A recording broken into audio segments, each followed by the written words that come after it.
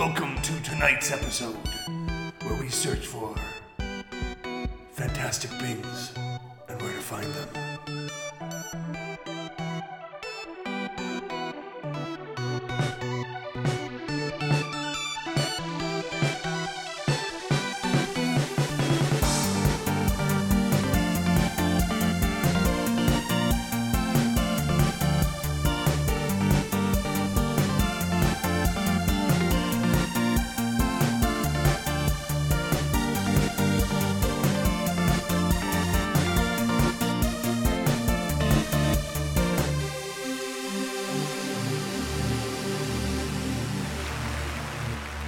Hi everyone, if this is your first podcast, my name's Alden, and I'm joined today with Jacob, who's here every day with me. Yeah. We're life partners. if you can't tell us apart, I'm the one that wears glasses. I used that in the very first episode. I thought it was pretty funny. That was pretty good. I thought it was pretty funny then. It's pretty funny now. Yeah. So we just watched a movie.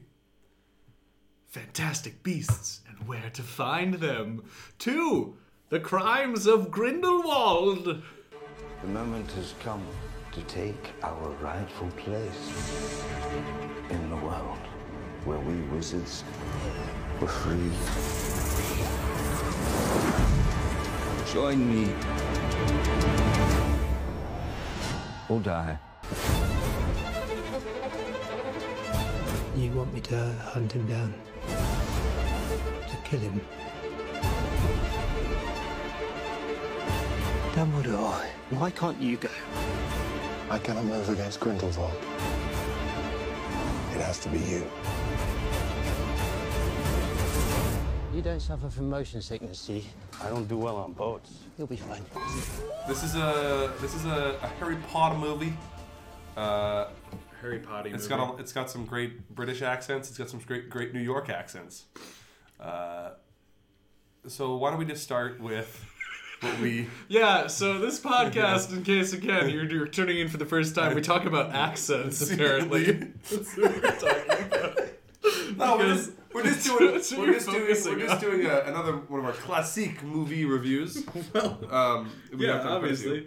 Are you going to do a man on the street? I'm ready. Or why am I always the man on the street? Because I find it funny when you do it. Yeah.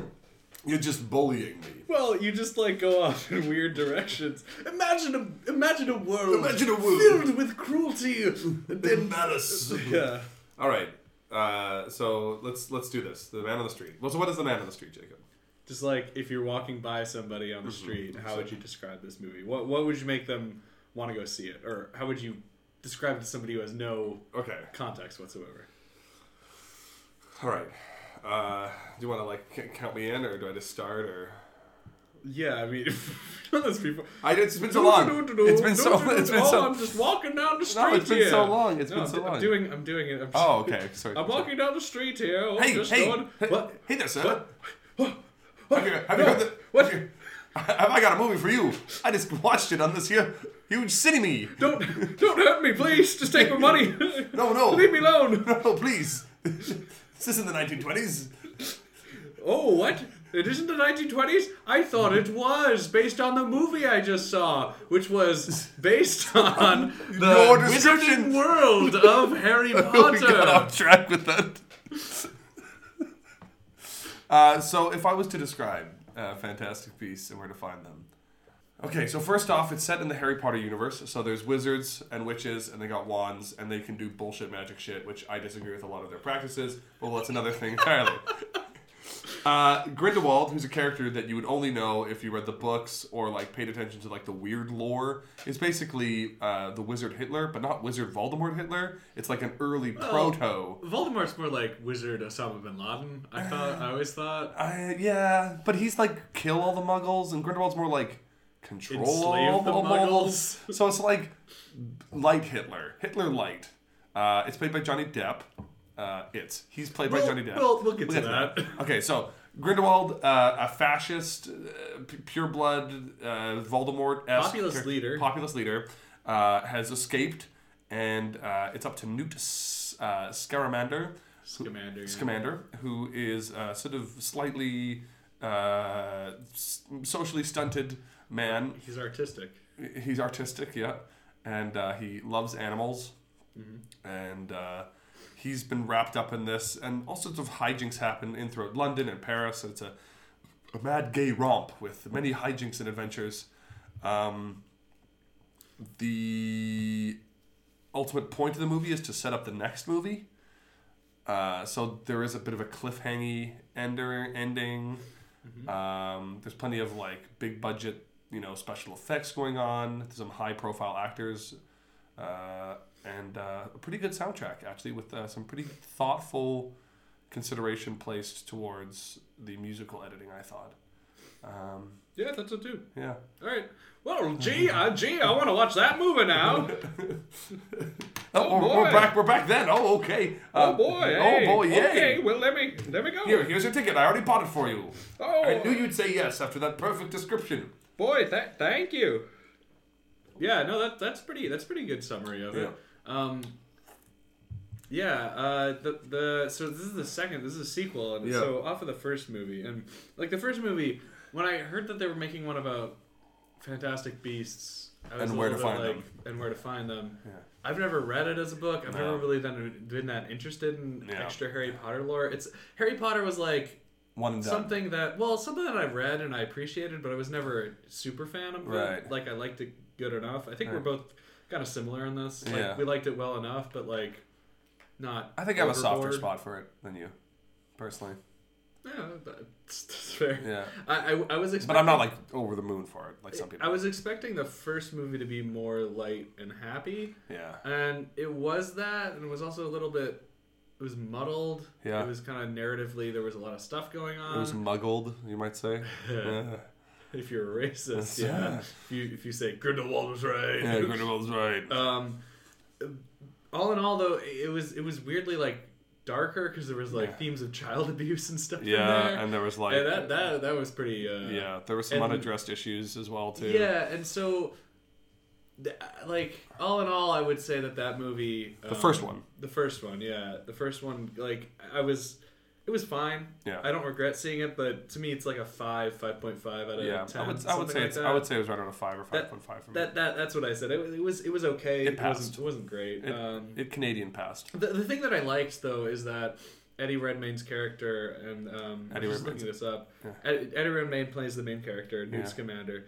The thing that I liked about that first movie is something that's carried on to the second one is he does seem like he's on the spectrum in some way. He very rarely casts a spell. Well, yeah, he also doesn't really look at people in the face. Yeah. He has a thing with touching kind of. He solves most problems through like he's socially awkward and stuff, and he can't really do that. But on the flip side, he's a nurturing person. He's very empathetic. Yeah, and he takes care of I don't think I've seen all the animals and stuff.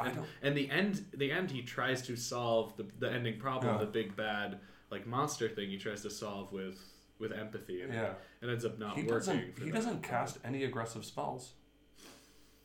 I mean, I guess the fire thing, it's he defense. Blocks. That's defensive too. I'm just thinking about it now. He only uses spells to like help him or friends, but he never like casts a spell. Never attacks with anybody. He's a very interesting character in that I think that's a really important character to see on scene, and he's holding the movie together. Eddie Redmayne is doing a good job. I think he's good, and I think a lot of people weren't expecting that, and they didn't care for it in the first movie. But that's actually something that I appreciated the first movie for. The part that I didn't like about the first movie was like more of the action fighting. Well, the muddled like kind of part of it, because it seemed like we have this other narrative, and it's like just seemed like it could have been tied together more. That's a general thing about the first movie. Second movie though, kind of like we enjoyed more. Same as the first. We enjoyed, but at the same time, so its problems still exist there. But all in all, I like this movie better. Yeah, we enjoyed it more. It was more high adventure. There was bigger stakes. There was very interesting side characters, which we really liked.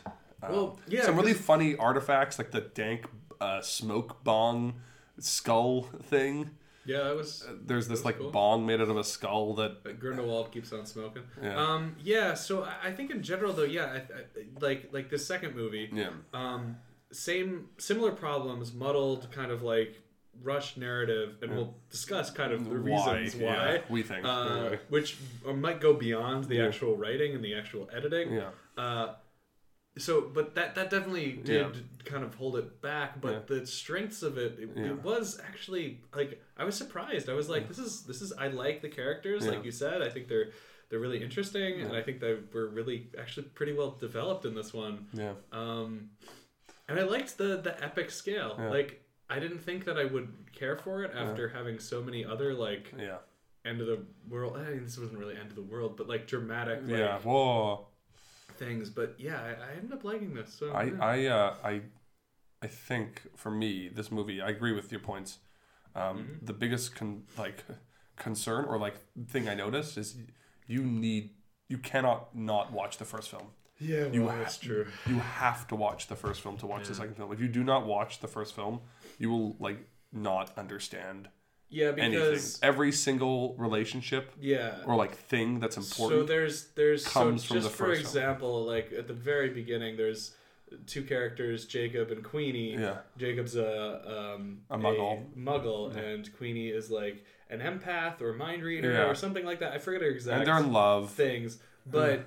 Basically, the first whole entire scene, if you do not know that context, they're just two random characters, and the girl is weird, and the guy is just a stupid idiot. Yeah. And you're a little bit like, okay, why are they here? What's happening? So, and also, like, even the very first thing that it starts off with is a cold open. Yeah, well, is an escape, is a prison escape, basically, by Grindelwald. And, again, you'd have to know. You'd be like, what? Who is this guy? Yeah. I guess, I don't know, you just know he's a bad guy, but... Yeah, in general, it was like, that is very true. You'd have to really know. You'd have to watch these movies first. Yeah, definitely. First one. I think some positives for me, if we're going to talk a little bit more of the actual like the nits and grits, was the music.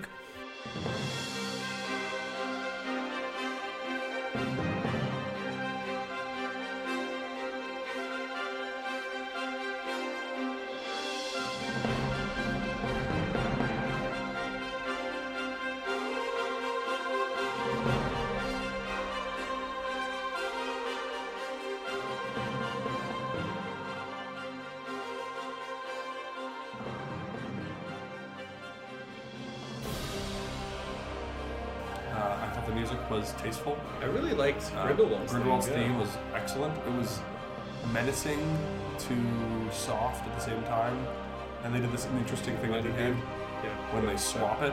At the end, there's a character who's sort of like on the fence, like good and bad. It's played by Kravitz, Zoe Kravitz, and the music that plays is like a reversed theme of Grindelwald, which is like it's altered. It's like female choral singers instead. Or it's very tastefully done. It was just all the music. I think we noticed that Harry Potter, the whole universe of Harry Potter has always done a really good job at weaving the music and the themes through the whole thing. So because the music the music is actually going for nearly the entire film. There's never a moment where there's just sort of quiet talking. There's like a few scenes where there's talking and there's no music. Yes, I don't really. But the music is so sort of constant that you don't even. It works really well, I think. Okay. Especially there's some scenes too where they'll have like ominous music playing, like sort of like spooky strings that will, and you'll see the scene sort of developing in that way, and the music is pushing you to think that way, and then the music will turn after the reveal, which is very nice because often a mistake that happens is that you'll see you'll have a scene playing out, like if you think it's something bad and then it's good, the music will change right at the edit from like good to bad. So like your subversion of expectations. In this one, the music takes a bit of time to change, and I appreciate that as well too. Sure, I did not notice that at all, what you're talking about, but I believe you. One of the big things though that I think comes out of this movie, seeing it in China, is that this thing was edited like heavily, crazy, and to the point where it took away from a lot of our understanding. We were of basically very confused. Well, because and you can especially in the middle section. You can fill in some of this stuff, but a lot of it is like what? Well, I guess we're here because something that they said in the scene that must have gotten cut because. The director David Yates is not like an incompetent dude. He did the last 4 Harry Potter movies. There's no way he's definitely lived that in this edit before. occurred in the proper edit of the film. The total running time too, I looked up. In China. Let me guess. So what's the total running time? We got in at 6:05. The movie started at 6:05. No. Tell me the original. I wanna guess what China. Oh, what China's time? Oh no, you know how long we were in the film for. No, I don't. I didn't pay attention to the time. Come on. All right, so the original runtime was 134 minutes. 134 minutes. 134 minutes. So that's 2 hours and 14 minutes. 2 hours and 14 minutes. Yeah. I'd say then what was cut. I think there's at least there's a couple snippets of some. Yeah. There's at least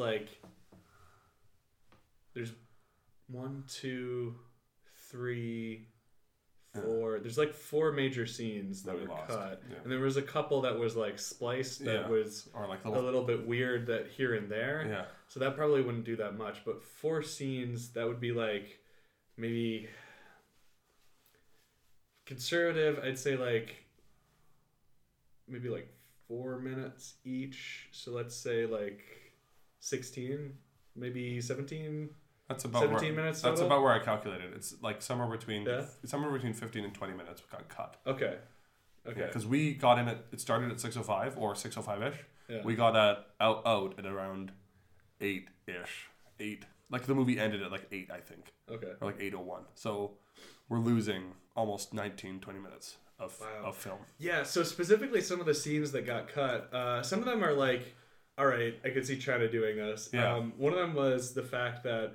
I don't know because I didn't see this in the reviews, but I think it's implied that it's very implied that Grindelwald and Dumbledore were Levels.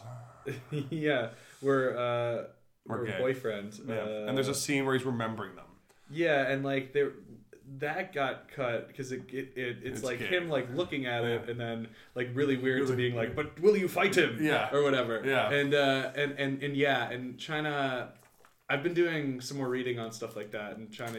That their homosexuality weird, isn't illegal in China, thing. but it's certainly not accepted. Yeah, well, it's and even sexuality, full stop, is not accepted. Yeah, there's definitely a lot of discrimination still on it. Totally.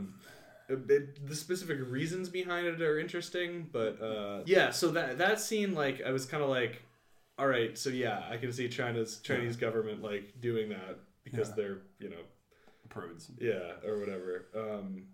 But some of the other scenes was there is a specific. So Newt, he has a suitcase full of cool monsters. Yeah, he's got a zoo. It's an infinite space zoo. It's like a traveling zoo that he can walk inside his briefcase and go inside, and it's this. Yeah. Just has all these not exhibits, all these habitats for creatures to live in, and one of them that he saves is a specifically Chinese. Yeah, I actually have a picture of it. It's a Chinese tiger demon. Mm-hmm. It's got a striped body and a long feathered tail, and it's very fast and whatever. It is a traditional Chinese mythic creature. And they try to do that in a lot of this stuff, so that doesn't seem that out of place. No, but there's a scene where it escapes. It escapes and it's running through Paris. Most of this and movie takes place in Paris. They're underground and they hear this noise crashing around. And he's like, "That must be the thing." Cut to him confronting it on a bridge. Mm-hmm. Everybody's wet, and he's convincing it to go into his briefcase. So clearly something's changed. We went from one scene to another scene there was zero time. Yeah, there was definitely a chase sequence. Yeah. There was a chase sequence, a hunting sequence of oh god, we gotta stop the Fantastic Beast. And the Fantastic Beast. Because we found it. Well, yeah, and specifically the only reason why we could think of why they would cut something with this is because it's a rampaging beast and it's Chinese, and so it's negative. They wouldn't want that. Which is thing. So pathetic. No person in North America is sitting there and going, the Chinese mythical beast is a representation of China, and they're running roughshod all over the Parisian world, and so therefore this movie is supporting my evil global capitalist mindset that China's bad. It's just like paranoid delusionals who run this fucking country have got a stick so far up their ass they can't even like see straight anymore. It disgusts me. It like actually it made me ticked off at that movie for like a good solid 30 minutes. I was distracted by how angry I was at this because it's so pointless. This serves zero purpose. It has no conceivable goal except to just be like, fuck you, we think that this should go away. And just because they're like have a soft ego. Well, yeah, and China has there's a concept, I think Smart had the actual Chinese word for it, but it basically means fragile ego, which has been talked a lot about in context of like white men specifically now. But China also they have a word for it, and it means fragile ego, and it seems like that's China got it. That's kind of like what this movie is too, because like the idea that you couldn't even show a rampaging beast destroying things because you're worried about how it might look. Although we are projecting a little bit, because the other scenes that we don't see are there's a scene cut out where he is like taming it kind of. Yeah, he goes into and the it's box. wrapped up in chains or something at part of it. But the thing is, we don't. Yeah, it's like wrapped up like they had a flying experiment that went wrong or something. Yeah, I don't know. And that's the thing. We kind of had to piece the puzzle together. Because then later on he uses it, and he uses it, and it's a full edit. Like it's saving all of them. Yeah. And so it shows him smashing stuff, and it's okay. So he's killing things, but whatever. He's being a hero, so it's okay. So that one was particularly egregious. That one was the worst. That was the biggest one, definitely. And that cut out like worst. Homophobia versus soft ego. I don't know. It was worse than the biggest chunk of time was removed there, I think. Oh yeah, the biggest chunk of time. There was a couple other odd scenes that jumped to mind. There's one where Lita Lestrange, who's sort of the Zoe Kravitz character, she has to face a fear, and she sees this like drifting white bundle of silk through. It's pretty creepy. It's creepy. It's really effective scene. Yeah. And then it cuts. It cuts to her just sitting sad outside, which is really pushed in. Which could make sense. Yeah. And I could see them cutting, but it just seemed like a very odd place because we had done all this tension and it was rising. We didn't reach a climax in that scene. We didn't reach like oh my god, is that a thing? And like everybody laughs at her. Maybe not laughs, but everyone's horrified. Yeah. And then she runs out of the room. Like I could see that happening, but it doesn't. And like you said, yes, it's a weirdly zoomed in. Yeah. And I'm not sure why, because I think the only thing that's in that is Newt is walking up to greet her. I'm not sure if he has like a rainbow free Tibet hat on. Or something like that, or like. So I don't know why they would have done that, but that reminds me of when we went to see Blade Runner 2049, and there's this one scene where there's if you the look Hall at of Nudity. Yeah, there's like these robots that are ready to get born, and they're all naked, and so in the Chinese edit, it's like all zoomed in, and it looks all pixely and stuff. And I was thinking like, oh, this is weird. It's weird that they kept it. And there were a couple other scenes that I feel like were edited out too. Specifically, there's a scene where they escape something and they go to a safe house, and that they just arrive at the safe house with no. There's a lot of times where like characters just move from one place to another. They also and you're kind of going like, well, what happened in between that? They also interrogated they got the questions out of Yusuf. Yeah, who's a sort of MacGuffin-like character. Another person. Yeah. Basically not super important to this part. And then there was this final thing at the crypt that all the main characters showed up at. We saw some of them going to it, but some of them just happened to be there, in the next scene that we saw. So there was obviously something cut because it's like, why are they here? So in general, it was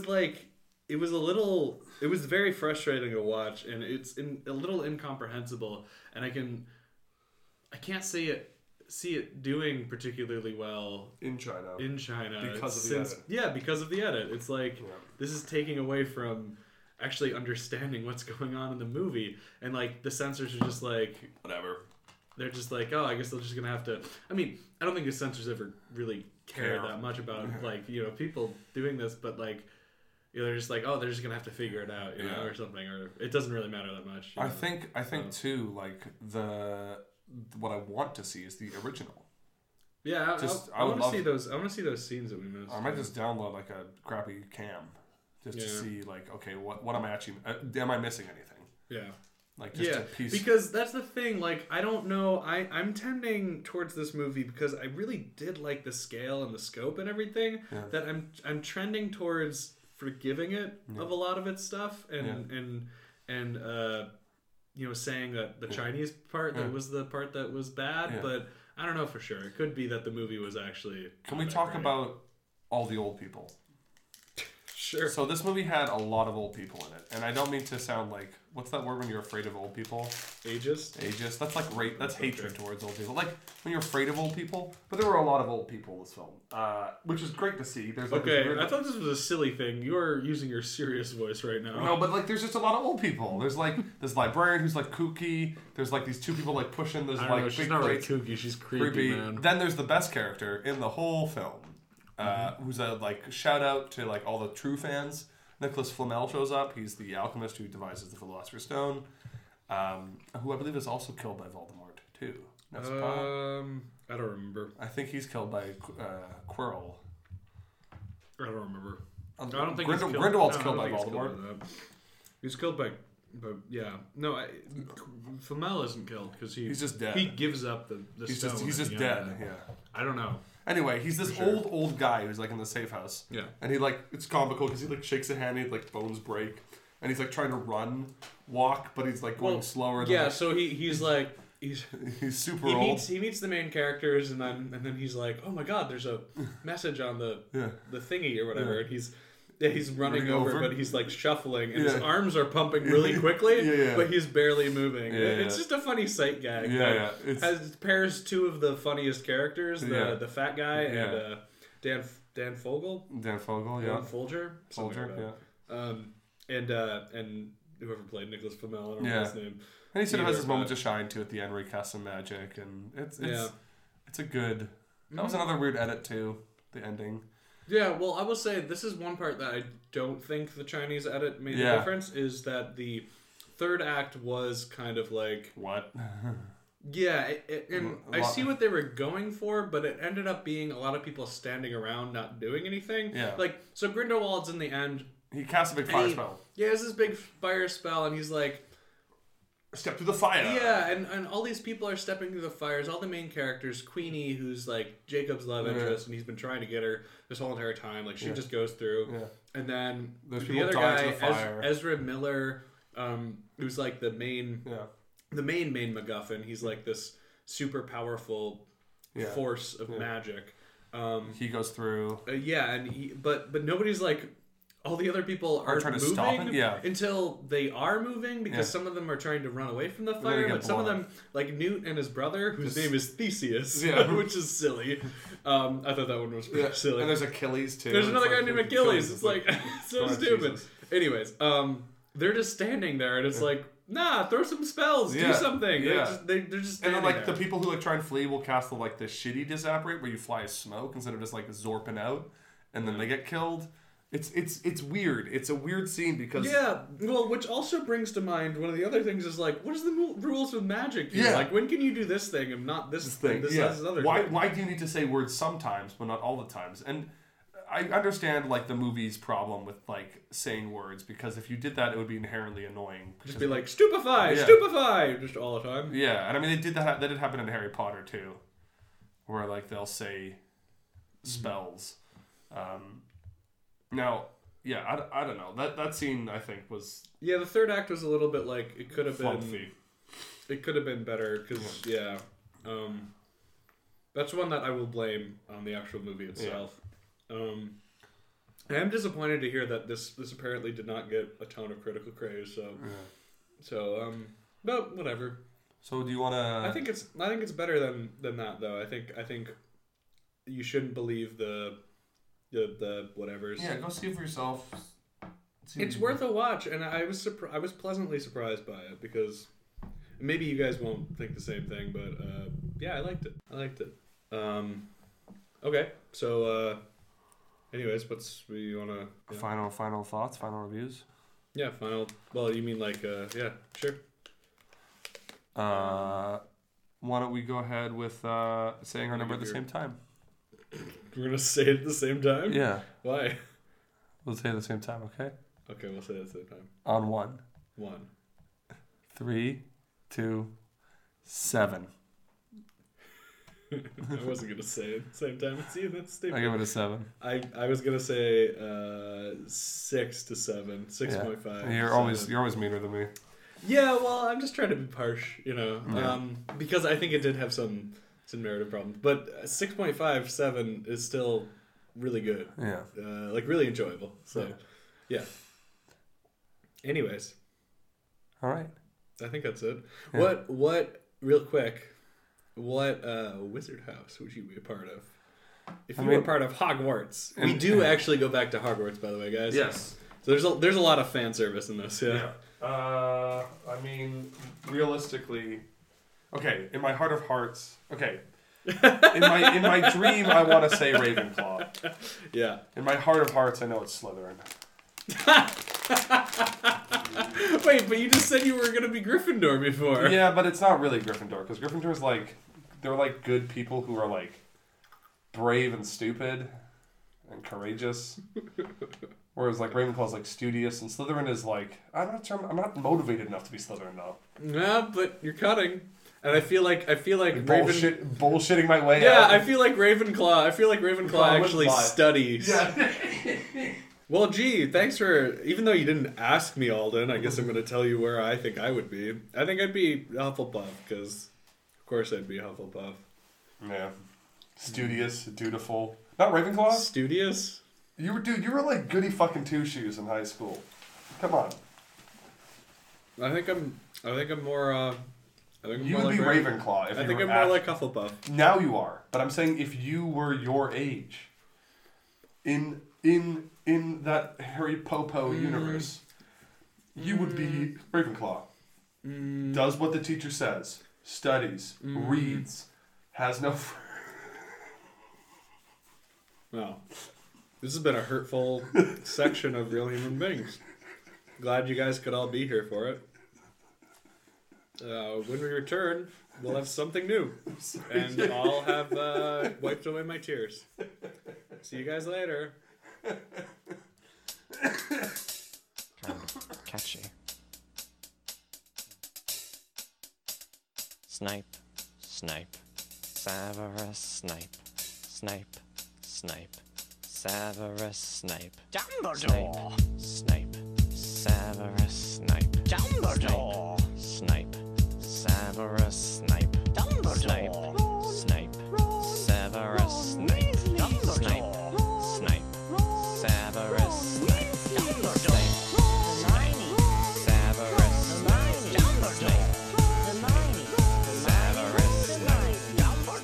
All right, back in the saddle again. Here we are, boys and girls.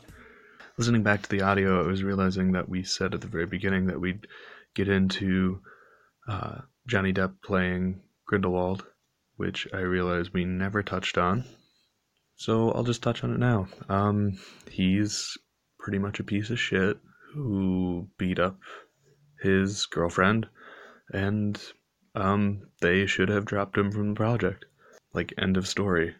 It's a really simple fix. Like, if they really cared that much about continuity, they should have just gotten a new actor and just had him shapeshift once again. They have Colin Farrell playing a disguised version of Grindelwald in the very first movie, so why not just do that again and have, his Johnny Depp mask was a change all along too. Like it was a triple disguise. There were ways around this other than just letting him keep on going on this one, and it is weird to see him up there on stage. Yeah, so they should have recast the part, should have dropped Johnny Depp out of the movie. That's pretty much as simple as it gets, really. After the recording of this initially, Alden actually did download a US copy of this movie, and apparently the editing is still really janky, so maybe we're really harsh on China for no reason, so sorry China. We didn't mean it, but actually we really did. maybe this movie was just really bad, and I was forgiving it from a lot of crimes that it had itself. Music today is a throwback dance music remix of the classic YouTube Potter Puppet Pals, Mysterious Ticking Noise. Neil Cicierega, he made that. He made that and the Ultimate Showdown of Destiny and Potter Puppet Pals, and he has Mouth Moods now. It is crazy. That guy has done a lot in the internet. Really in the early days. Like, I remember watching Potter Puppet Pals back in like the early days of YouTube. That kind of staying power doesn't come around very often. Coming up next, we have a real human being search about a actress in China. So stick around and hope you enjoy it. Dumbledore! Hermione. Harry Potter. I'm Harry Potter. I'm Harry Potter. Harry Potter. Singing a song all day long at Hogwarts. I found the source of the ticking This string. always looks misspelt to me because the G looks too much C. Yeah, well, strength is a weird looking word. The GTH? Guth. Guth, yeah, which is a strange thing to be saying even then, you know. English is an odd language. Yeah. Hi, everybody. Welcome to our show. It's called English is an Odd Language, where we discuss words English that we is an find odd language. odd language. Words we find strange. What word do you find the strangest, Alden? What's the strangest word you've ever heard before? The strangest word I've ever heard before. That's a good question, actually. I'll add it to the real human being questions. What's the strangest word you've ever heard? I think "fuench" is a pretty weird word. Shout out to my boy back in BC, Steve. A "fuench" is a like concept / thing from a book called The Mote God's Eye by Larry Niven, and his co-author, who I'm blanking on the name of. What a nerd. And anyway, there's these species of aliens called the Motie, M-O-T-I-E, and they have different, like, they have a caste system society, and one of them are called the ambassadors, and they're able to imprint themselves, sort of emotionally resonate themselves with a person, so they could become like their perfect bond. And the name they have it because Moties speak instead of a clicking, swooping language is written as FYUNCH''click. So we abbreviate that to "fuench." Well, Alden, I asked you, what's the weirdest word you've heard in English? Yeah, well, I mean, that's an That's English like- language being used. But I think odd. The strangest odd word. is a weird word. ODD. Yeah. Just to look at. Ode. Oda. Bereft. That FT. You the good. like that. I know, you but like that's bereft. cheating. It's me cheating. You like there. bereft. How's Honestly, that any cheating? word. Any word you say it enough, you're going to realize, like, Yeah, man, that's that's a true. weird word. What about words that, like Like names. Like, you know, words that repeat? Like words that are, like, the Oh. same, like, back to back? Oh, like Anna? Yeah. Or like, Well, no, I mean more like, I meant like go-go, like go-go Oh, boots, you know, yeah, like yeah, something yeah. that repeats, like The go, cha-cha? go. Yeah, cha-cha. I think those are the weirdest ones. And that brings me to my first point. I was kind of wondering where you're going with that, but Fan bing bing. isn't it Fawn Bing Bing? Whatever.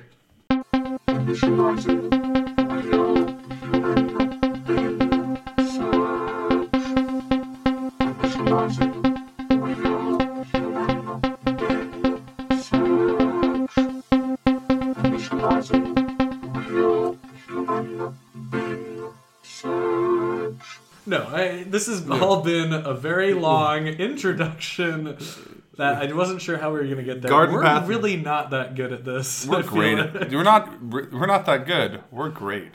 This You heard it is, here first, folks. this is suggested by the realest human being. The most bingest human. most bingest More human. bingier than I am. Yeah. Shrug. It's just, I'm not going to say that he's not. wow. I'm not going to say that. Hurt. Pain deep inside. All this Yeah. pain and devastation, how it tortures me inside. Shout out if you know that lyric. Hashtag Prince of Egypt. That's really been on your mind. It's well for the past 5 minutes. Yeah, because the song's fire. Well, today suggested by our good friend Steve. Yeah. Or really Alden's good friend. My good friend Steve, who has been from a day one listener, has been really great, really supportive. Yeah. Yeah. And it's funny that fan Steve gave it to us because the person who we are Bing searching today is fan Bing Bing. Wow. Yes. And you know, she's a real human Bing fan too. I'm a Bing fan of her. Yeah. Alden, so do you like the X-Men? Yeah. I know we already introed this, so I'm just going to do another intro. Yeah. Do you like the X-Men? How many intros do we have now? Which we one have was 4 intros going on. Which one was your favorite? Do I like the X-Men? The answer is yes. Which movie was your favorite? Okay, so you're going to scoff at me. I do have a soft spot for Days of Future Past. That's good. Well, But, because hold on. Alden, your favorite character in that, Blink, was the actress we're talking about. Who's Blink? She's the one who has teleportation powers. I don't remember this one. She's like Portal, basically. No, I don't know this. She's not in Days of Future Past. Yeah, she is. No. She's at the beginning where they're in the future. Or the present. Oh. She's one of those mutants. Oh, she's not in the past. Yeah. Okay. Yeah. Okay. Anyways. It's cool. Anyways, so yeah, that's her. That's basically, if you don't know who she is, which most Westerners don't know who she is, but in China she is like the biggest thing, the hugest star. She got on Time magazine in 2015 as the cover, and she was named China's most famous actress. Yes, right around during the summer, she hasn't been seen since early June, so where all of her social media went black.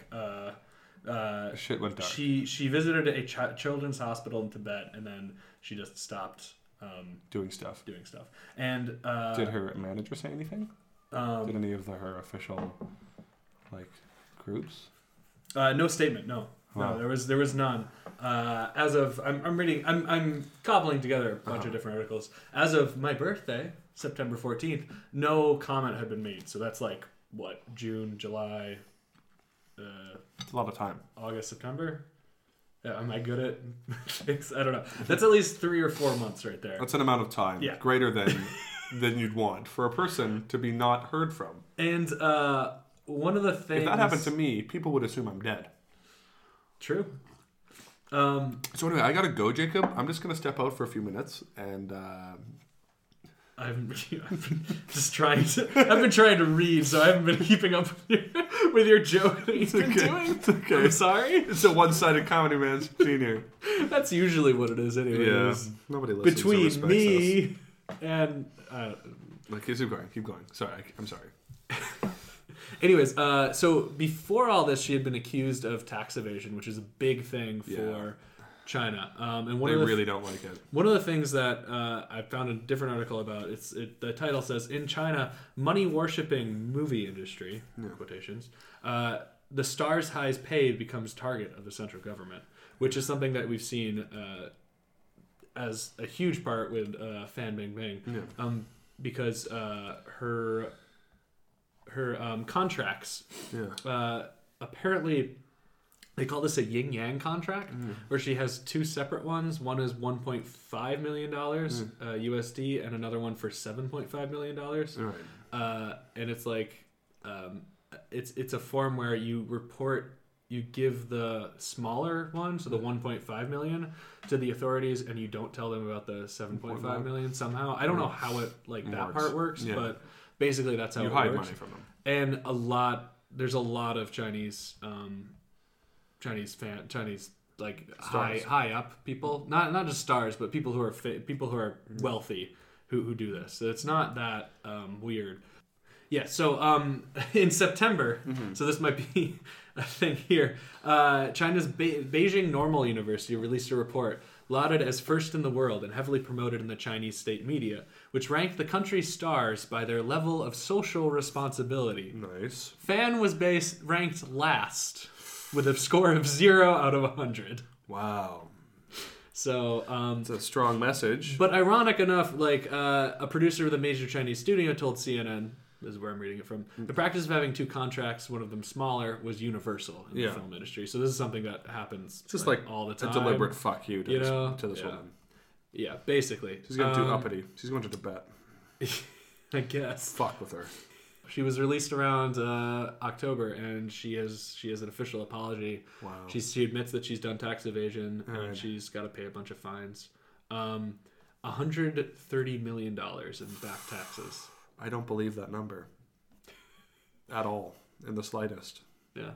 There's no, like, I actually can't conceive that number would even remotely come close to what she actually had to pay in taxes.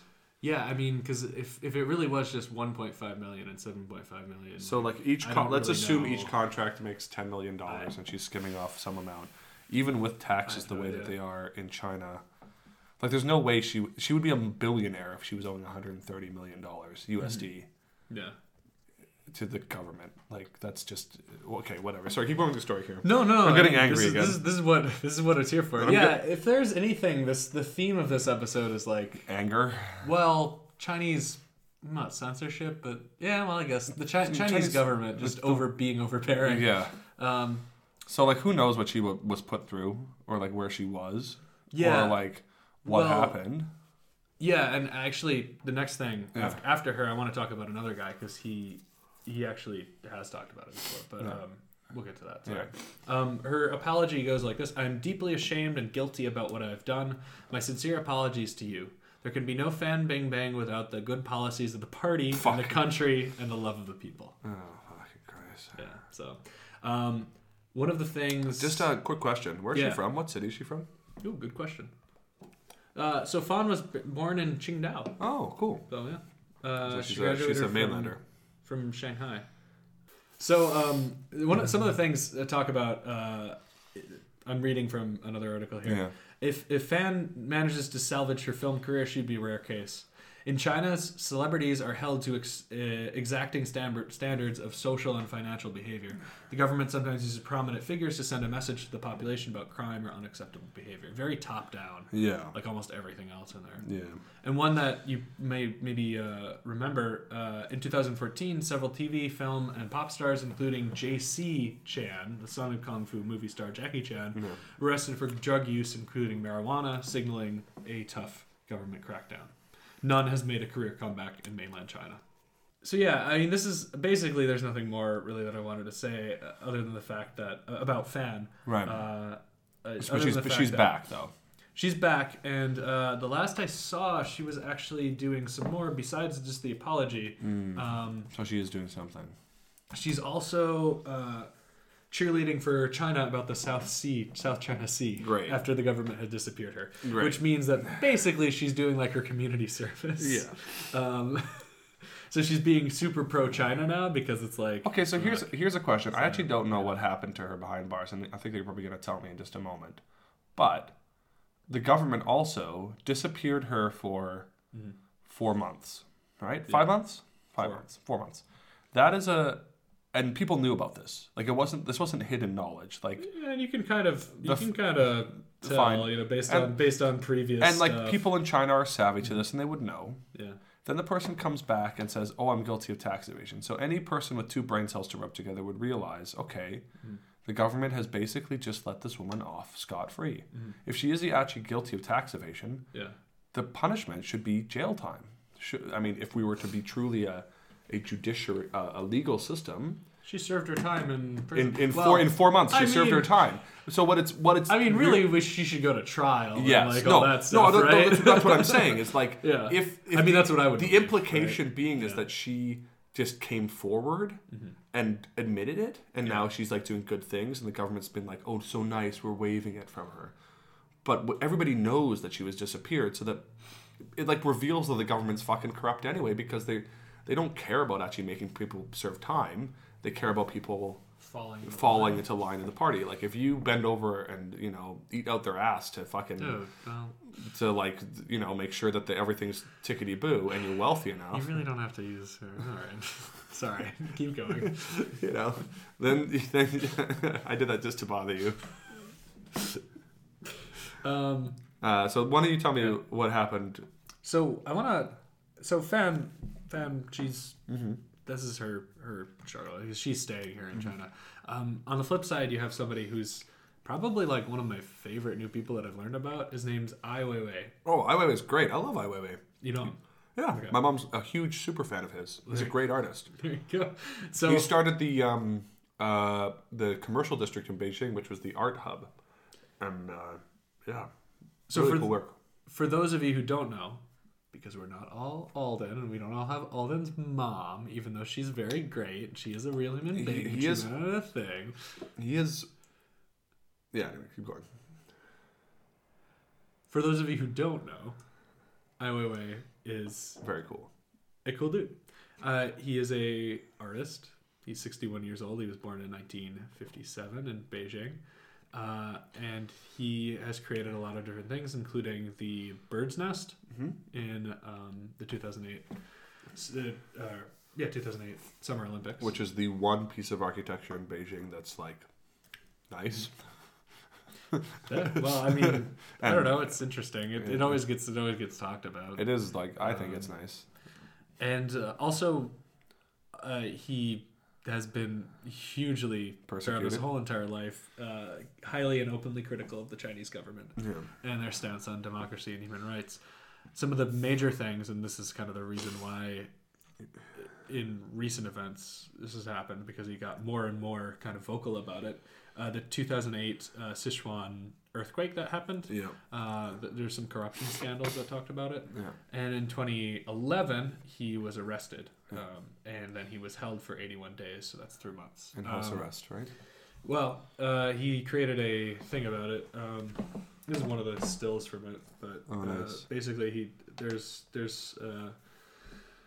a whole entire series that he did. He moved to he got his passport back in 2015, as you can see from this thing right here. And he's been living and working in Berlin ever since. But he recently, this is the most recent one. I think it was 2018.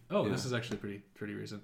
But he talks about he's going to move to Los Angeles. He has this one. This is a really cool piece that's like just all about refugees, right? And it's really good. So he's a visual artist, and he specializes specifically in large sculptures. Like here's another example. One of his most notable works that was displayed in London and brought him international attention was something called Sunflower Seeds, where he had 50,000 porcelain sunflower seeds laid out to represent, I believe, the people killed in Sichuan during the earthquake. And you sort of walked through a garden path of it.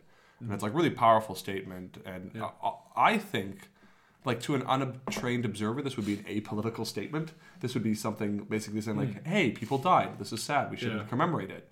Obviously, for China and for Ai Weiwei, this is not an apolitical statement, and I don't think it ever was in the first place. I mean, we can get into it. I don't think that there's a such thing as being apolitical, or at least a non-controversial statement. I don't think it would be. I don't think like in expressing grief over. There's another one that he did, and it's shown in this that I think is he did it in L.A. where this new gallery that he opened up is. That was called Spouts. Right. It's just all these different spouts of China of teapots, and they're all that represent basically the Chinese immigrants and stuff. Right. And I don't know. So what was his experience in the months that he was held in the prison? I mean, you can kind of see this picture right here. He's sitting there eating. He's sitting there eating. He's in a tiny little cell. And the guard is sitting right there watching him. Guys watching him eat. Yeah. It looks very Chinese too. For one thing, I can imagine they look like it looks like the food you get on planes, airplanes. There's a tiny little bed with a tiny little pillow. There's 2 chairs off to the side. Looks like a shower right there. It's a sculpture, so it's a recreation of this thing. And there's another one where he's basically being questioned. Yeah. But I mean, to be trapped in that way without any due process is horrifying. In general, it's like they can do whatever they want, right? And that type of thing. So. He left in 2015, like I said before, but now he's planning on moving to the U.S. He's opened up a new thing. I think he's really cool, and I think it's cool that your mom is with him too. But I mean, he's one of the people who actually like got out, and he 341 district, I think, is it 371 district? I can't remember. And he is very vocal about how much awful the thing is. There are several. I know that there are. And he talks about in this one interview that I was watching with him. Someone asked him. He's like, basically, would you ever want to go to back to China? He said, basically, the reason why he doesn't want to come back is his one of the things is his mother is telling him, no, stay away, don't come back. It's not good here. It's not good here. Which is like, wow, that's an old generation saying that. I wouldn't really expect that. But, well, I mean, there's still there's. I'm thinking about people who are dissenters. There are two notable politicians who exist within the States, kind of like the Turkish the guy who Erdogan hates so much, the Gulen or whatever his name is. Anyway, they're very vocal proponents of democracy in China, and the political party, of course, has ousted them. And then you have the Mothers of Beijing, which still exists, which is all about Tiananmen Square. Yeah. And they still go and petition the government and being like, hey, so can you tell us what happened about our son or our daughter? Mm-hmm. And the government is still stonewalling them. Well, one of the other people who, this is totally unrelated, but one of the ones that I learned about really recently is Jia Lingmeng. Yeah, I'm not sure how to say her name, but she was actually same with the 2008 Sichuan earthquake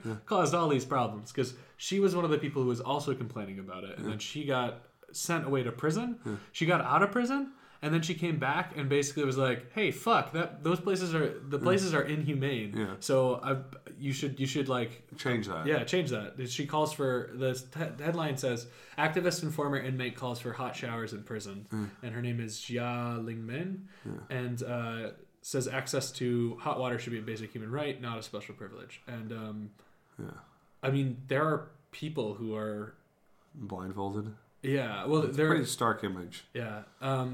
There are people walking around in a prison yard or something, and they're blindfolded. Yeah. And but in general, it's like there are people who are speaking out against it. Yeah. And that's really crazy to see because that's I'm not saying that protesters in Canada or the U.S. aren't brave or aren't honorable for doing that stuff because I think that is really important. I think that's part of you don't get fucking disappeared. I think it's a healthy department. Yeah, you don't get fucking healthy part of ghosted. Democracy. But you're not. It's like when it's like when the fucking gun activists in America complain about losing rights. It's like, motherfucker, you can protest. Yeah. Like Alex Jones is like, they're taking away our rights. It's like if this was actually like China, you would be dead. You wouldn't exist. You would be a non-person. You would have nothing. Yeah. You would be an insignificant little bug crushed under the heel of a government that literally humongous government that literally does not give a fuck about you. You have it so good. You do not even understand how privileged you are in your ignorance. And that's the thing that actually ticks me off a lot about looking at Western protests, and especially the amount of unspoken privilege that is given. I am sympathetic. Yeah. Because obviously you can't be educated of a situation that you don't know, but I just feel like the fact that I'm even able to go and question something is something special. That's the fact that I have the ability to phone the police and know that they'll actually show up to the door and do something. You know, I'm not saying our system isn't fucked up. I'm not saying don't, try and change it. What I'm saying is that there is an element of this unspoken, weirdly positioned privilege in a lot of our democratic systems that kind of is infuriating in many ways. You look at our political culture. It comes from, a place where protest was something that was kind of no, you do have the right to do that. Whereas in China, protest means basically peasant rebellion, which basically means millions of people die. Which probably also means that there was already a huge famine, which is also what happened in the French Revolution. Mm-hmm. I'm just surprised the peasants haven't won earlier. The peasants haven't what? I'm just surprised in China that the peasants didn't win earlier. I mean, they have, but then they instituted themselves as... But why do they always take over the initial... Why do they always... in France, they totally radically restructure. Yeah, well, there have been peasant rebellions. Or I just remember one dude, and that's because I can't remember his name. 1850, the weird Jesus dude. No, there's one guy who actually was successful and did like institute himself, and he was like basically just a peasant. He had no like whatever. I mean, that's how so many of them come, because then they're just like warlords, and then they just like whatever. But there's one dude who did that. But yeah, I really wish that student hadn't stolen that book, because it was really good. It's called The Kangaroo and the Dragon. It's all about Australia and China, but honestly, the chapters on China are really good. I mean, the Australian ones are good too, but like it talks, because like Australia and China are like two huge entities that are so close to each other, and honestly, I wouldn't have thought about their relations very much. But it talks about their things there, but it spends a really long time on Chinese stuff. I don't know what I'm trying to get at. Oh yeah, basically there was this one rebellion, I think it's Taipei, where a lot of historians think that if there had been a turning point for China, that could have been it, where they changed to a democratic, republican like type of government. And ironically, it's the Western powers, the democratic Western powers, that shut them down in the first place, because they want to prop up a more malleable, Qing dynasty to do it instead. You know, I used to think that I was like, this is going off my rage thing, but I get so angry now when I watched the documentary on the Vietnam War, and like learning about Nixon and what he was doing. I was fuming, like I was incensed. I was so angry at the sheer arrogance of these people, and like the historical short-sightedness and the greed. And I've never felt this way about these things more. And I don't know if it's because I'm getting older, or it's because I've been living in China and something's like activating in my mind. Could be both. Because like before, when I was like younger, I was like, oh yeah, just bad things happen, and like sometimes good things happen, and like, well, it's just history. I'm just going to passively observe. And now it's like, no, that's not acceptable. That's. Hey, that's the first step. You know, you got to get angry, right? Before you can do something else, maybe. I don't know. But then I sit on my ass and go on the internet and watch Howard the Alien. So what the fuck am I saying anyway? Yay, nihilism! Our world's gonna end in 10 years, so live it up. Millennials are the ones that are get as much anal as you can get into. Anyways, that's a depressing way to end us off. Anal? I'm talking about this whole... Yeah, sure. All right, great. That's what we're gonna take. Sorry, guys, that was gross. Let's throw it. That's what. So we're thanks for take listening, away. guys. What? No, that's what we're gonna take. That's what we're gonna like send off with, like that. Like, no. What can we send off with? I don't know. Good night and good luck. No, not like that. Like, some actual words of like. Good night, America. Something. Well, at least a little more positive. I guess. Okay. Here's something. Here's something that I think was really nice today. I was talking to a bunch of students today, and they're good kids, and we were talking about how to write an essay, and then it just got kind of off track, and then we just started talking about like life and purpose and all these huge and all these isms, you know, like racism and sexism. Was this in tutorial? Yeah, it was in tutorial, and so that's after school, like extra help time, and it was just really cool because they were genuinely asking me these questions because they genuinely didn't understand it, because they really wanted to actually know about like I wanna you're engaging my brain, and I that's cool. I want to know about these huge things and these things that keep us separated from each other, and I think that I hope that at least by them knowing it, now they'll be able to take the one step further to maybe to mastery. Yeah, well, to not be assholes. That's the big part, right? Yeah. And so it's really gonna come down to the young people, I think. So some of them are okay.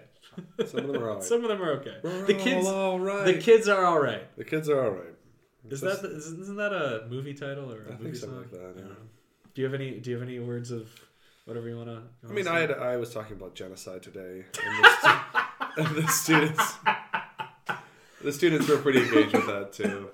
They had a lot of questions, which was nice. Like trying to get to like the root of understanding why these things occur, and like how rationalization for bad actions occur.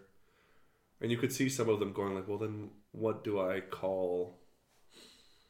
I don't know. It was interesting to them to get them to think about moral positions, especially when we talk about things that are related to China. Mm-hmm. So like the famine, which I loved mentioning because they always call it the Great Disaster. Yeah. Which is 56 to 60. Right. And it's the Great Disaster, as if it just happened to them, because that's what they're taught.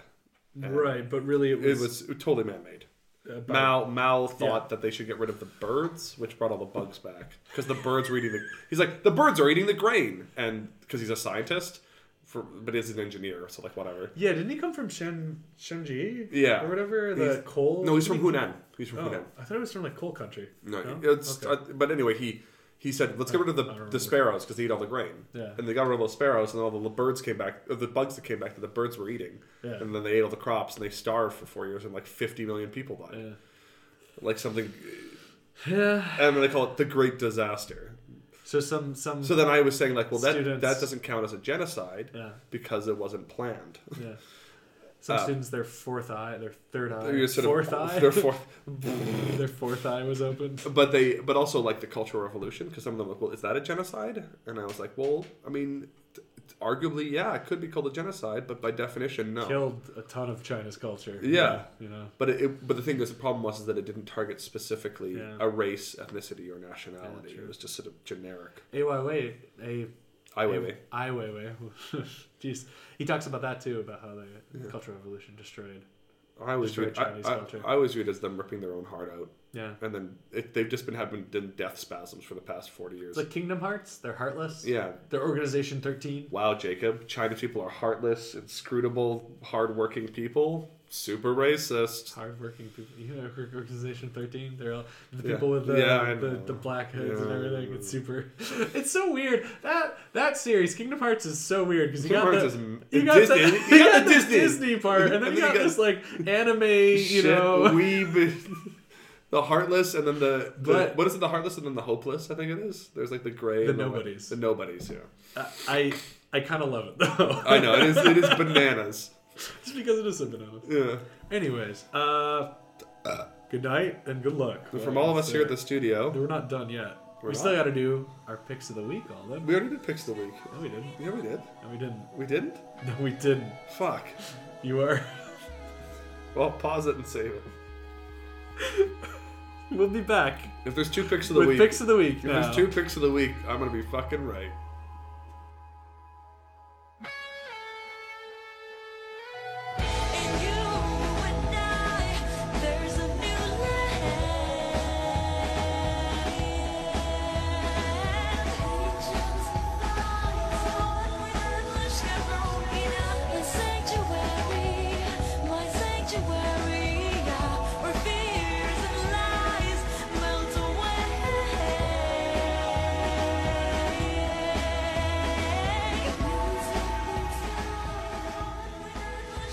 The music right now is from Kingdom Hearts itself. The song is called Sanctuary by Utada Hiruku. Really hope I'm saying that right. I know it from the Nintendo DS version of Kingdom Hearts, the 365 and a half days. They have such weird names, and the plot is kind of incomprehensible, but I love the aesthetic and the feeling of it. Anyway, some heavy stuff there in that episode, so it only feels right to end it off with some lighthearted stuff about Goofy and Sora and Donald going through a magical adventure. I know the third video game is going to come out pretty soon. For anybody who doesn't like Kingdom Hearts, then all of this is very boring, I'm sure. In general, though, I really do mean that about the students and the next generation in general. A lot of what I've always seen is positivity and openness, and I really hope that that creates a difference in the world. Hopefully, it will. Now, on to our favorite segment of this week and every week, our picks of the week.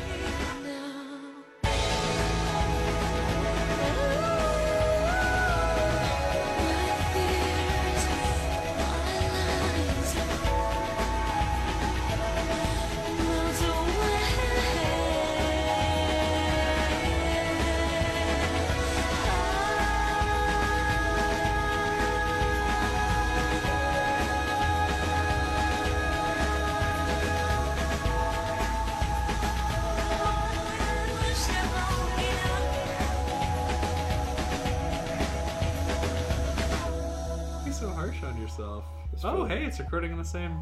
Oh, is this updated? I guess so. Wow. I mean, that's better for me, honestly. I like Yeah. that nicer because then I don't have to spend The time. buttons are different too. Yeah, I know. I everything changed actually. So I guess maybe Everything that, changes. like almost all of like iTunes doesn't know. It's time for Picks of the Week. Cool. Well, dude. Maybe that's what we could do for Picks of the Week. I just do a random improv voc jam. Sure. It's time for Picks of the Week.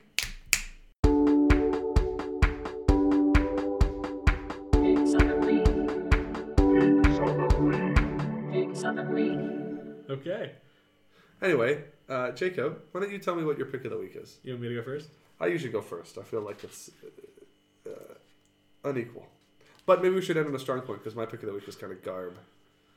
So, what do you think? I'll go first. Why break with the tradition? You pick. I don't care. I'm So good my pick either of the way. week. I can go either way. My pick of the week was something that I was quite unwilling to do, and I refuse to admit that I enjoy it. Oh. But recently, real human being Mel and my good partner and lover Jacob have been watching bad Christmas movies. Netflix Ridge bad Christmas movies.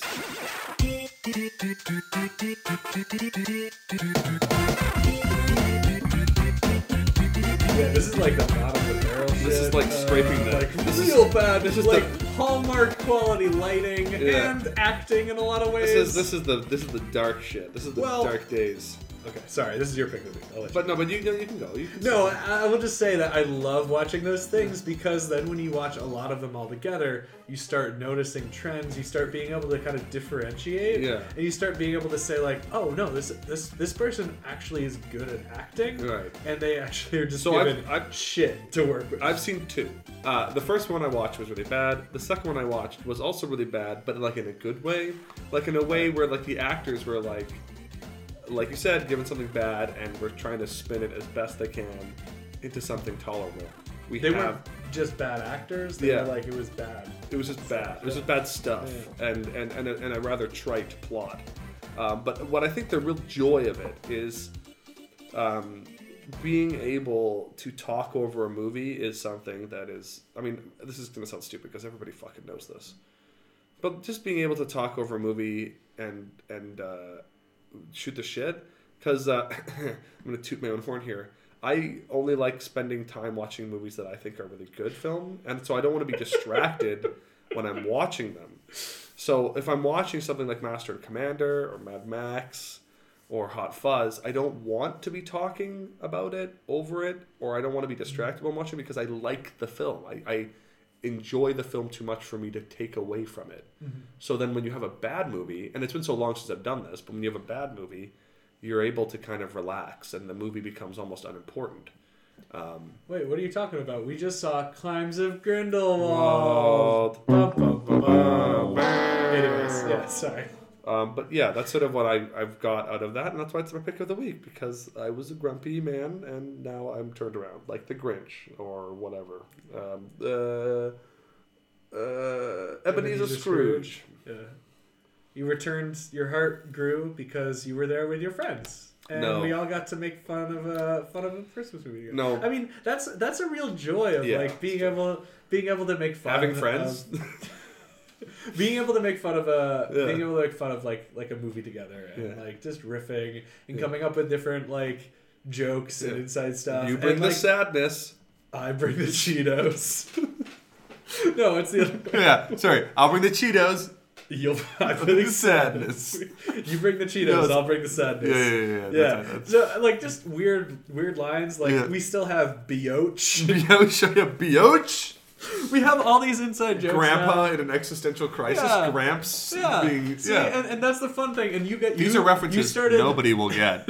You started looking up basically actors and started figuring out. Oh, this guy is a singer. And then we listened to his whole entire like discography. It wasn't great.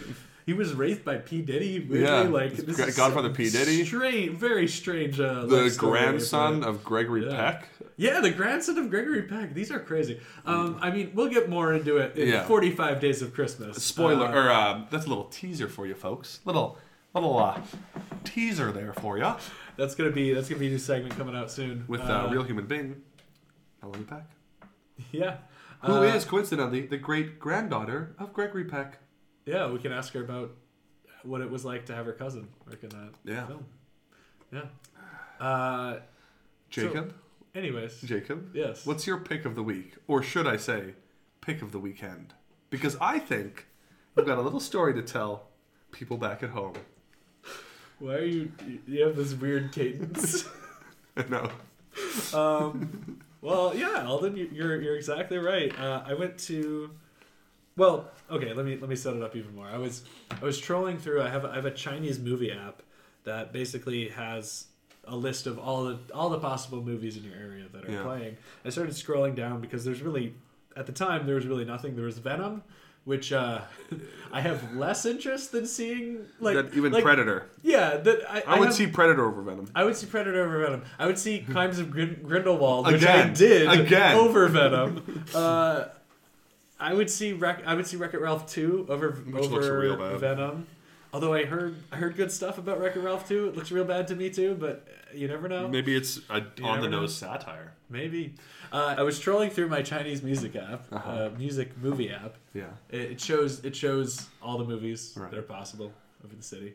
And I was just looking through basically all the way to the end, and I saw that a very familiar looking one, and I poster to it, and I realized that it was A Curious Incident of the Dog in the Night, which is a really fantastic book. And, turned into a really fantastic play. A really, really fantastic play. I think it might be... I honestly have only read parts of the book, so I can't say that for certain, but I really think that it might even be better than the book, just because you can... Visualize? Visual, thing. Anyways, so I looked it up, and it was playing all the way down in Dalian, and... at the Lux Theatre.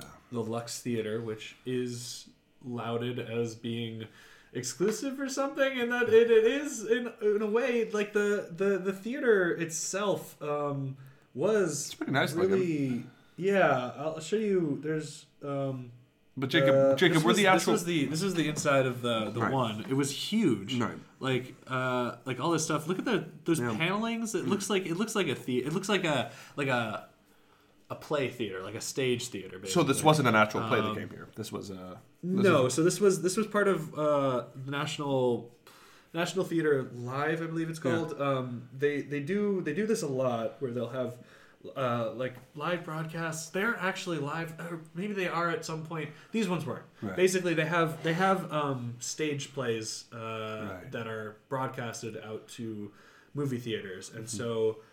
This particular one had a number of different ones, and this is apparently the second International Theater Live Festival.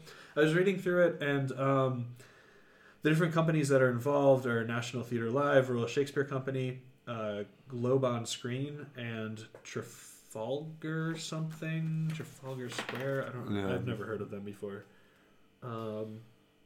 Trafalgar Releasing.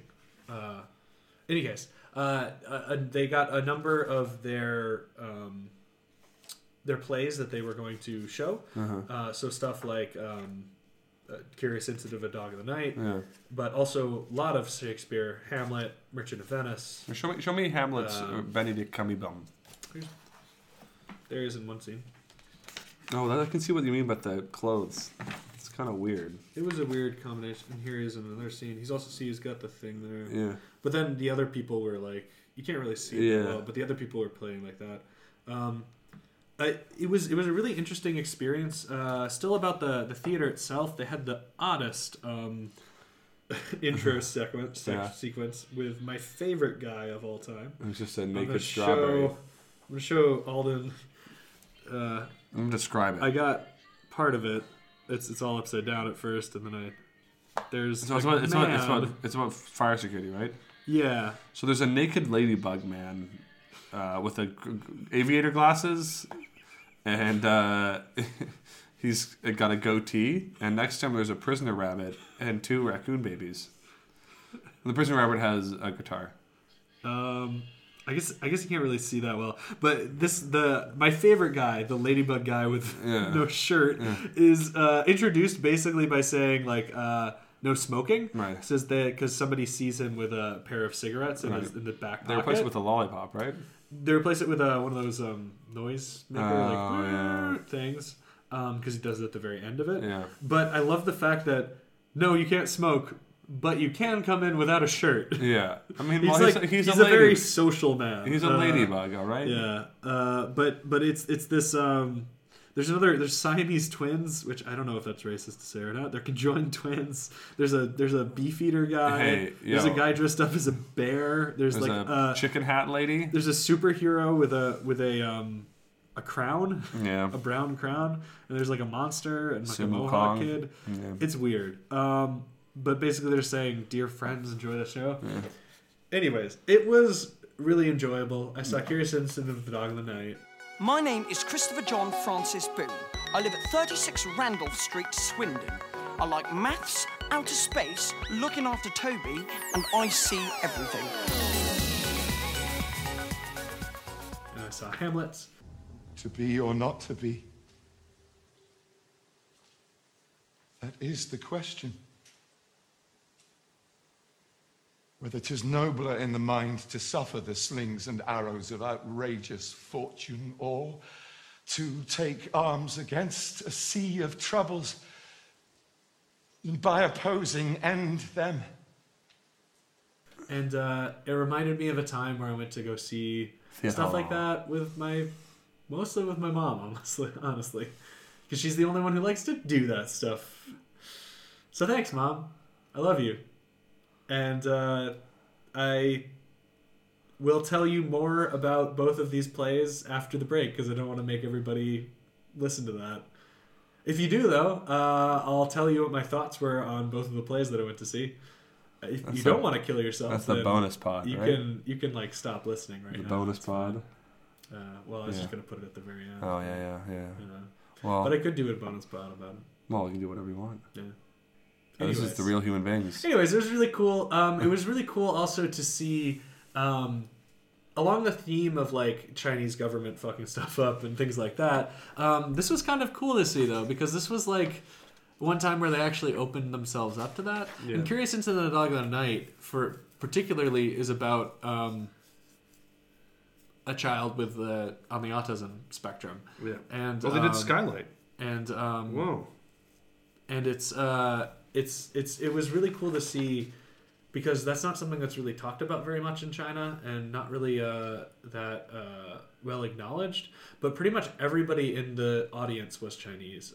One of the ladies who I was sitting next to actually struck up a conversation with me, but if anybody's ever been to China, it's like a conversation like a Chinese person who knows a little bit of English, where they ask you basically, where are you from? And like, what do you do here?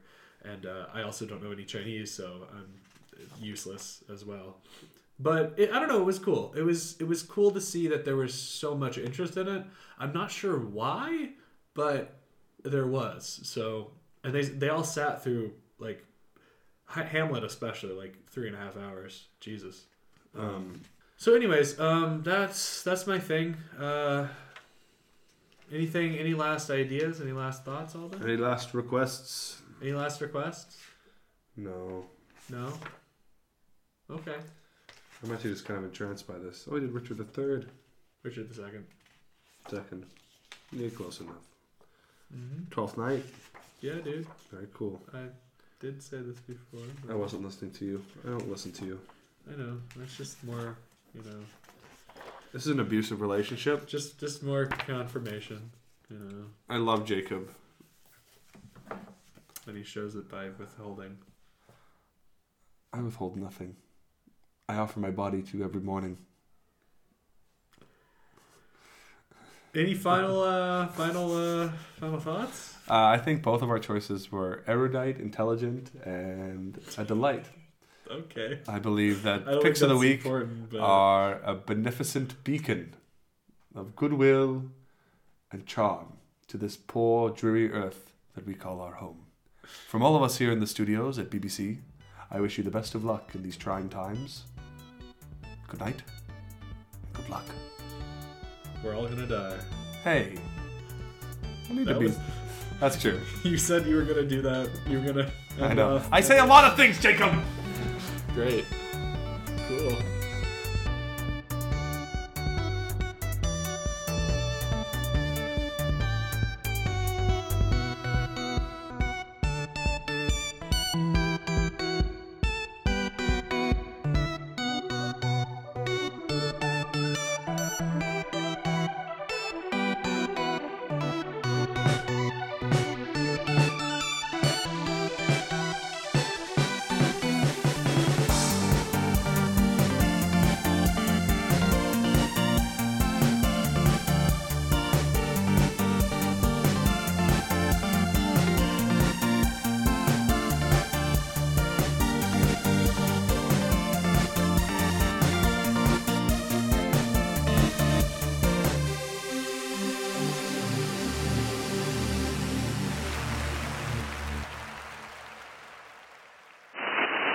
Was there a leaked nude photo thing with her? Because there was a Chinese movie star who like slept with a bunch of them in like the mid 2000s and then released a bunch of nudes, and it was like a big thing. I that, like, don't happened. think it's her because it really would have shown up on any of these things, and it really didn't. So yeah, there was like some controversy. And you better believe that I looked up Fan Bing Bing nudes. That was the first thing. The first thing. It's the first thing that I always look up about anybody, though. So to be fair, when Stan Lee died, I looked up Stan Lee nudes. And there was a lot. There was a lot. Let me tell you. There was a lot. There was a lot. There was a lot. Excelsior! That's what he always said. Right when he was coming. God. I will give you $1,000 if the next time you come with a woman, you yell Excelsior. Okay, how would you know? You have to prove it to me. All right. You have to show me a video. Yeah, all right. Great. $1,000. That's on. That's for you, baby. Well, if anybody wants to get $500, hit me up.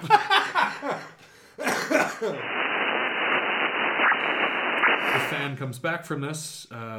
She has like a ton of these different things. You know, if this is something probably fairly seditious, but if China was to expand its hegemony in such a way that it would influence Canada, I would actively stage rebellion against them. Yeah. I don't think I can live here because I'm very privileged, Yeah. and I can live here because I'm not affected by the system. But even just like on a side, like I get furious at this treatment to people who live within the system, and it fucking sucks. Yeah. Like it's a shitty thing. They're not a good country by any standards of the mean that I would, or at least the party isn't. Yeah. No, I mean, and that's something to really like people talk about like the new modern China, like often business magazines and things like that. The Economist would be like the waking, the rising dragon. Yeah, and like but all these stuff, and it's just, like I know that's just rhetoric. And that's just because that it is true. Their economic power is growing by leaps and bounds, but part of that's because they're abusing the system. Well, part of it's also too they've finally opened themselves up to this stuff. Yeah. And I mean, I'm in no way like a free market capitalist. No. Like, you know, super like super excited about this type of thing. But I do think that there's something to be said that creativity and the ability to speak your mind and stuff really does bring out the best. Although and the worst. But teacher, America is so dangerous and chaotic. It's always the other way around. But I see my beliefs would say that no, I do think that all in all, in the long run, addition is always better, and that if you can be open to these different things, then it will always improve. That's why I'm looking in the long run. I hope. Yeah.